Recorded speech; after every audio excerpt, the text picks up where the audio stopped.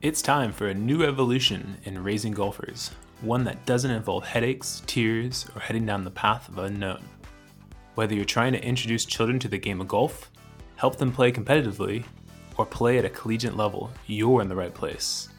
This show is for any parent, player, or coach who wants to build a better team at home and on the golf course. This is the Raising Golfers Podcast. Ladies and gentlemen, welcome back to the Raising Golfers Podcast. I am your host, Travis Hauser, PGA professional here in Carlsbad, California. This is episode 78 of the Raising Golfers Podcast.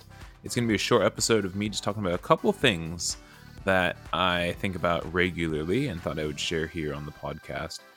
And something that I'm always trying to get better at as a coach and as a parent is just trying to better understand how children learn and how they develop. And I found a couple of interesting resources, and then I try to use those resources to see, okay, how does that align with my experiences with whether it's coaching or parenting, and see which ones kind of match up the best. So, I think what I've found is understanding how children learn and develop. I think some of the most important things are their experiences, the environments, and the cultures. I think those are really the defining influences on their learning and their development. So as coaches or as parents, we need to listen and learn about each and every player or each and every child of ours and how their experiences impact them. And of course, we want to be leaning more towards the positive experiences for them as much as possible. So, I think there's a variety of things that can, influence these things and a variety of things to how we can enhance those experiences. For the Raising Golfers Golf Academy, we've got this slogan that says developing lifelong experiences through golf. And that's what I always think about first. If there's ever an issue, I would approach a parent and I would say, is this making the experience for them less positive or not? And I think those are things that we have to constantly think about, whether you're a coach or a parent. So, I think putting that more at the forefront, way ahead of results and outcomes, I think we have to put the experiences and then think about, okay, so how do we build this environment and culture around that so that the experiences stay positive and this is going to help them develop and learn. So for me, some lists of, positive experiences, I would say number one that comes to my mind is group classes or group coaching. So having your children in a group class or that type of setting. And I guess that would also link in with environment too. And I think it's just important because those experiences they have, they've got competition, they've got games, they got activities, they got camaraderie. There's so many things that go into that I think it kind of clicks with them, and it creates this experience where they're learning so much more than just the game of golf and those experiences. They're learning about things in life, and they're learning about, winning, losing, the ups and downs, the mental side of things, their emotions, experimenting, exploring, all kinds of things. And I think the group classes really helps, influence a positive experience to help with the development. Other things that if you're not already doing or haven't thought about, get the PGA Junior League matches. So the PGA Junior League is basically almost like Little League Baseball, but for golf. They're in this team environment where they're playing a two-person scramble format, and it takes a lot of pressure off of the children that, as golf is usually an individual sport, they now don't have to have so much pressure that every single shot counts. Because if one hole they hit a shot that's not as good as their partner, well, they can take their partner's shot, and it takes a lot of pressure off of them. And I've been involved in the PGA Junior League since the beginning of my golf career. It's a wonderful, wonderful program, and I would encourage you to look for a golf course near you that offers a program if you haven't already signed up. We've got the 9-hole challenges for the Operation 36 program. I would say that definitely helps create a positive experience. Now, don't get me wrong, there are times where the children may not shoot a score that meets their expectations. However, I think deep down they go home and say, hey, I want to do that again. And that's the feedback I've gotten from the children. That's the feedback I've gotten from parents in my program. And that's just what I see. You could also enhance their experiences through tournaments.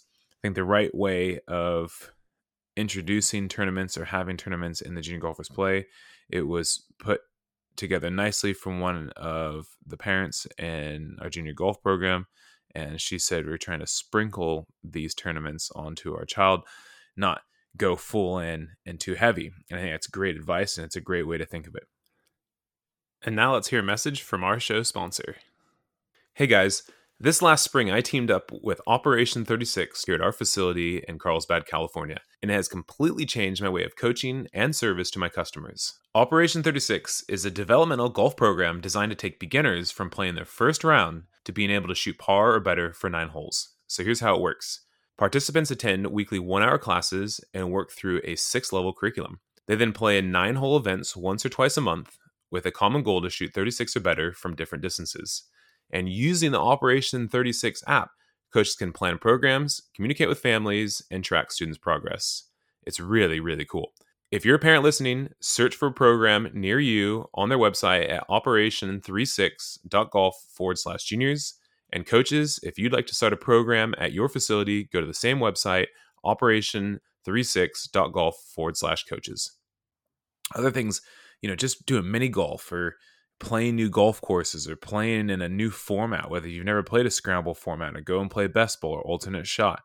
And then just having vacations and traveling and going to new places and involving golf. I think those experiences really tie down and kind of add to the complete immersion and just fun, positive experiences that children will always look back on and have so many fond memories. Some of my most fond memories are of me growing up on the golf course with all my friends there, being out on the course, exploring, hitting shots, practicing together, and then being able on my vacations with my family to always take my clubs and go and explore and play new courses. And I just thought that was just the coolest thing in the whole world.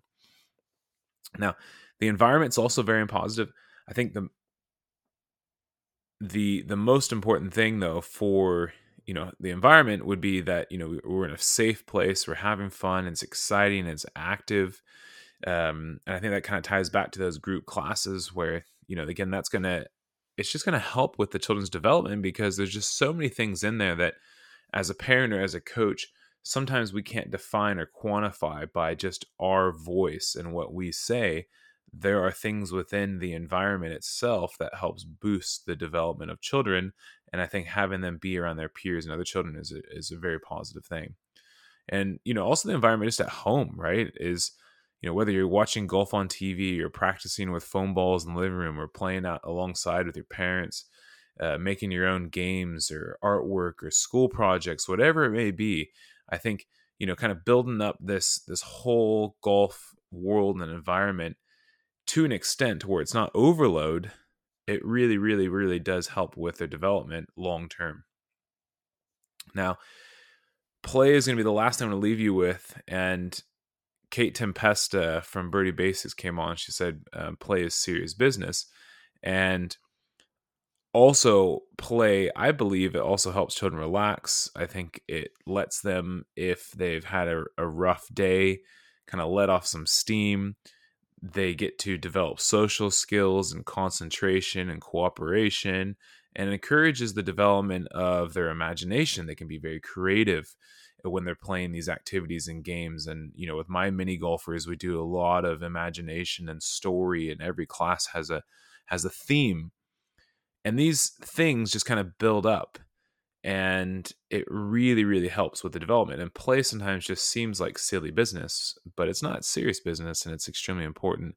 So what I'd like for you to do after hearing me give this short example of experiences, the environment, kind of just think back about, how well is your junior golfer involved in these positive experiences and in that type of an environment, and what adjustments might you need to make so that we can keep the junior golfers in this game for the rest of our lives. We can play alongside them, and it allows them to develop not only as golfers but as humans.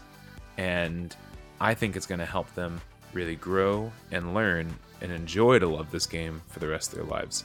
Thanks so much for tuning in to this short episode this week, and look forward to having you here back on the podcast next week.